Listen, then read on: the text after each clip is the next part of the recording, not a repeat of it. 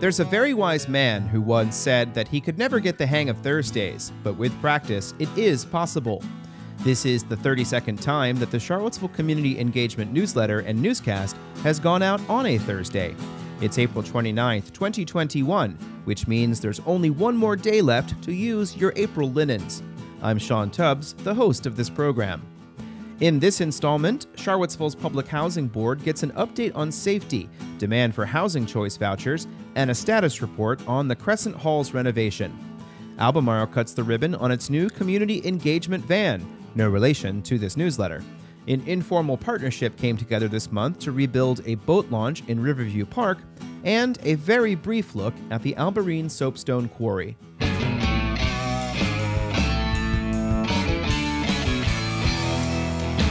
In today's Patreon-fueled shout-out, your local energy nonprofit, LEAP, offers free home weatherization to income and age-qualifying residents. If you're age 60 or older, or have an annual household income of less than $75,100, you may qualify for a free energy assessment and home energy improvements, such as insulation and air sealing. Sign up today to lower your energy bills, increase comfort, and reduce energy waste at home.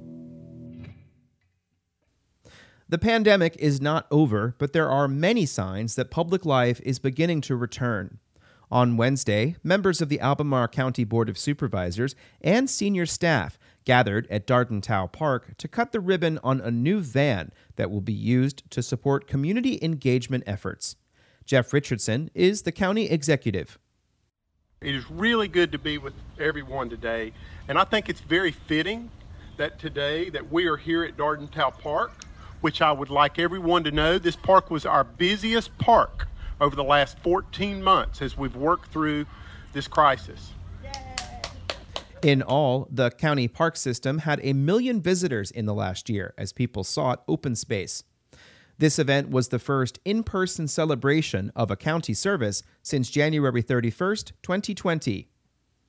And on January 31st of 2020, we had skate night at Yancey School Community Center, which was the kickoff for the community programming at that new community center. Supervisor Ned Galloway said the idea for the van came about last summer as community engagement staff visited parts of Albemarle. They were popping up in the county at country stores, at neighborhoods, and parks with regularity to distribute cloth face coverings as needed. That was for free for the community. And a lot of time went into packing and moving and unpacking materials, and staff spent the events mostly out in the elements for several hours. This van provides kind of a central location to store things and move materials. The money for the van came from the county's share of federal pandemic relief funds. But the event was not just to show off the new community engagement van. The event was held to showcase the series of little libraries in the county park system by stocking them with a pamphlet on Monacan history written by the late Karen Wood and Diane Shields. Shields and her daughter spoke at the event. Let's hear a long segment from Teresa Pollock, Diane Shields' daughter. Nahan Pipi, Teresa Pollock, Michaela Kalawa, Mima, Monica Nason, Yesa. Greetings, I am Teresa Pollock, an enrolled citizen of the Monacan Nation, and this is my mother, Diane Shields, an elder of the Monacan Nation and co-author of the Monacan History booklet. The land we are on is but a small portion of land inhabited by people who called themselves Yesa, which means the people. The Eastern Siouan-speaking people inhabited the land in the interior portion of what today we call Virginia, from the New River to the Fall Line at Richmond for hundreds of generations before the arrival of Europeans. Through years of warfare, disease, forced migration, and broken treaties, the original people were reduced to a fraction of their original numbers, living on a small portion of their original land. They were forced into assimilation by the dominant culture. The descendants of the original inhabitants are still here today. I am one of those descendants. We are known as Monacan, and we understand the land is the people, and the people is the land, and we are not strangers on any of that land that was once considered our territory. As we are able to have air to breathe, water to drink, remember the original people, my ancestors, have been stewards of the land for centuries, and today have made it possible for us to enjoy many of our natural resources we still have. Diane Shields spoke as well. And I'd like to say for so many generations, the Monacan people were overlooked or misdiagnosed or miscalculated or missed a lot of things. Our people have been classified as different races than what they were. A lot of that has been corrected. I'm sure all of you are familiar with the racial integrity law.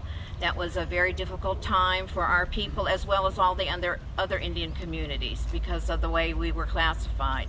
But those times are pretty much behind us. Now we've worked with the state to be able to correct birth certificates. To learn more, go visit a county park and pick up the pamphlet. And let us know if you see the community engagement van in the wild.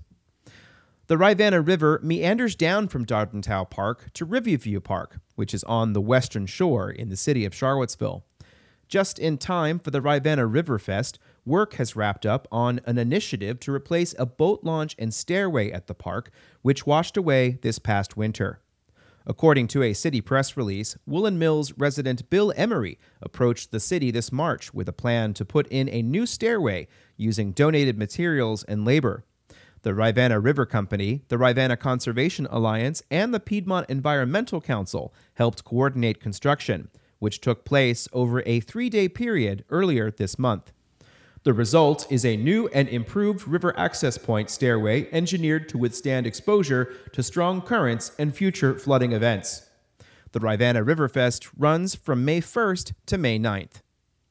We're living in these days, but others have lived here before, spending days in built environments that are no longer with us and places of work that have long gone out of business. In southern Albemarle and northern Nelson County, the Alberine Soapstone Company for many years operated out of a quarry in Schuyler, fueling the economic fortunes of the village of Esmont. Peggy Denby of the group Friends of Esmont is hoping to encourage the Albemarle Historic Preservation Committee and the county to take note of the remnants of the former quarry. I just wanted somebody to know other than me that these things do exist. And I think a story could be written to talk about every one of the pieces of building that are discovered and the process that happened when the quarry was operational. This includes a canal, a system of trains, and so many other functions that are now gone. The land is in private ownership now. Denby wants the county to consider buying the land. Supervisor Ann Malik said she purchased material directly from the quarry back in the 1980s. It is an incredible place, but it will take certainly a special owner to facilitate telling the story. Malik pointed out that most of the parkland the county receives comes about through donations. That was the case for the Byram Reserve Park, Pretty Creek Park, and the new Brook Hill River Park. This story will likely continue to be told.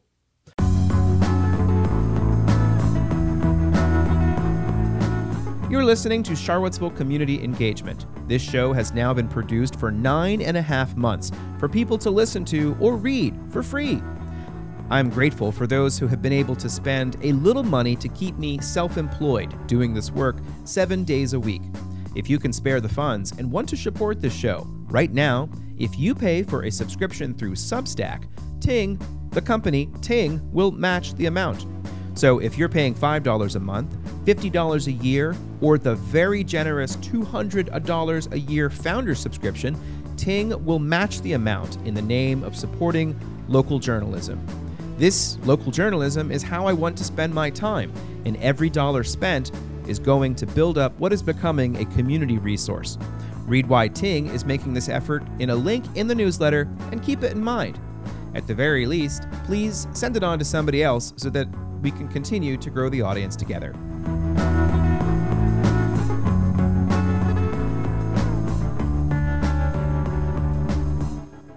For the rest of the show, we drop in on the April 26, 2021 meeting of the Board of Commissioners of the Charlottesville Redevelopment and Housing Authority. This is the first week of the year with temperatures coming close to summer-like levels.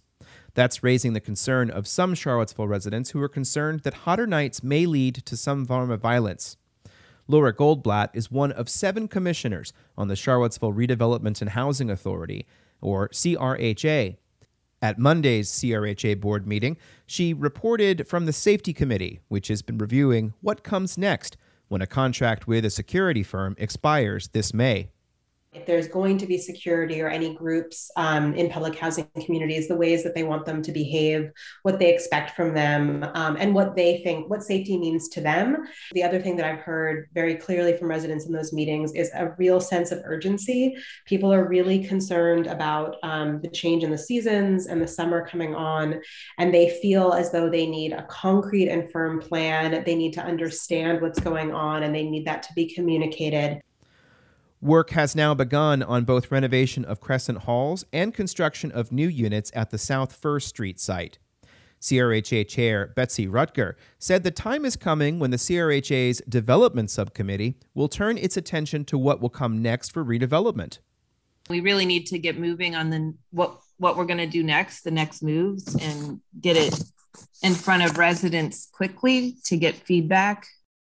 Rutger said many of the CRHA commissioners are relatively new to the group, and it would be good for them to get a sense of an update on planning efforts to date. Rutger asked for a work session or retreat to update new members on how the CRHA got to this point. It needs to be soon because we're going to need to be moving quickly with whatever site is next due to the tax credit application cycle. The next deadline to apply for low-income housing tax credits from Virginia Housing is next March.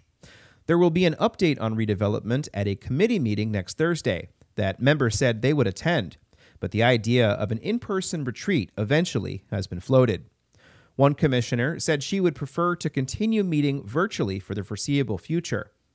Virtual meetings are allowed under the ongoing state of emergency, but won't be once Virginia Governor Ralph Northam lifts the order. David Oberg is the legal counsel for the CRHA. State law does not allow that at this point. Now, it's very possible that that's going to be changed, but at this moment, if the governor removes his emergency order, all local entities will be required to meet in person again. Rutger said she felt the in-person meetings had a dynamic to them created by the physical space in city council chambers. But to have us all sitting up high and then residents that come sitting in the seats looking up. There were other updates at the April 26th meeting as well. The wait list for federal housing vouchers opened for a week-long period in late March. John Sales is the CRHA executive director. So we now have a total of 1,311 individuals on the wait list for the HCV program. We've sent out 50 eligibility letters. About a fifth of those are living in public housing now. Work at Crescent Halls is now underway, according to CRHA Deputy Director Kathleen Glenn Matthews. There's a construction fence up, gravel drive in the back. They're getting prepped on the 8th floor. Work on the first floor is starting May 17th, and the substantial completion date right now is set for November 25th, 2022. Residents involved in planning for the second phase of the South First Street redevelopment have begun to meet once more. There was a meeting last night, in fact.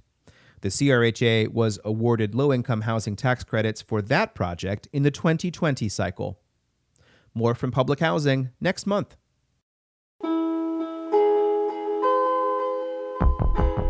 And that's it for today's show. Mixing up the end of the show here today to let you know about an upcoming podcast that's coming up that celebrates a place none of us have been able to go to for a year, Italy. Tour guide Tulia Maffei hasn't been able to lead any of her usual adventures, but during the pandemic, she teamed up with award-winning journalist and producer Alison Salerno to bring a little bit of that country's people to your kitchen table or wherever you listen to your podcast. Let's close the show out today listening to a quick promo of Italy from the Heart.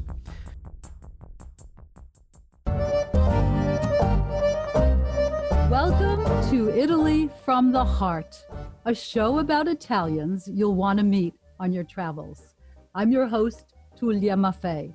Italy from the Heart is about the people we bring into your home for a chat and an espresso or an Aperol Spritz. Here you'll meet Italians from all over Italy and get to know their passions and the place they're attached to. Venice is unique, of course, and of course I make my living here because I was born here and I studied it so much. I studied it basically all my life. I think I will never stop studying Venice because there's too much to know. You know, Italy has so much art. And so I started my path for becoming priest. I came back in Bari and I studied theology and here nearby. Palo is a typical town at top of the hill with the walls around because it's been, the Roman town made with the pietra assisi, which is a pink stone. You'll learn about people you can actually connect with on your travels. So pull up a chair, break out the biscotti, and let me introduce you. It's a pleasure to be here at Italy from the Heart. Thanks for listening.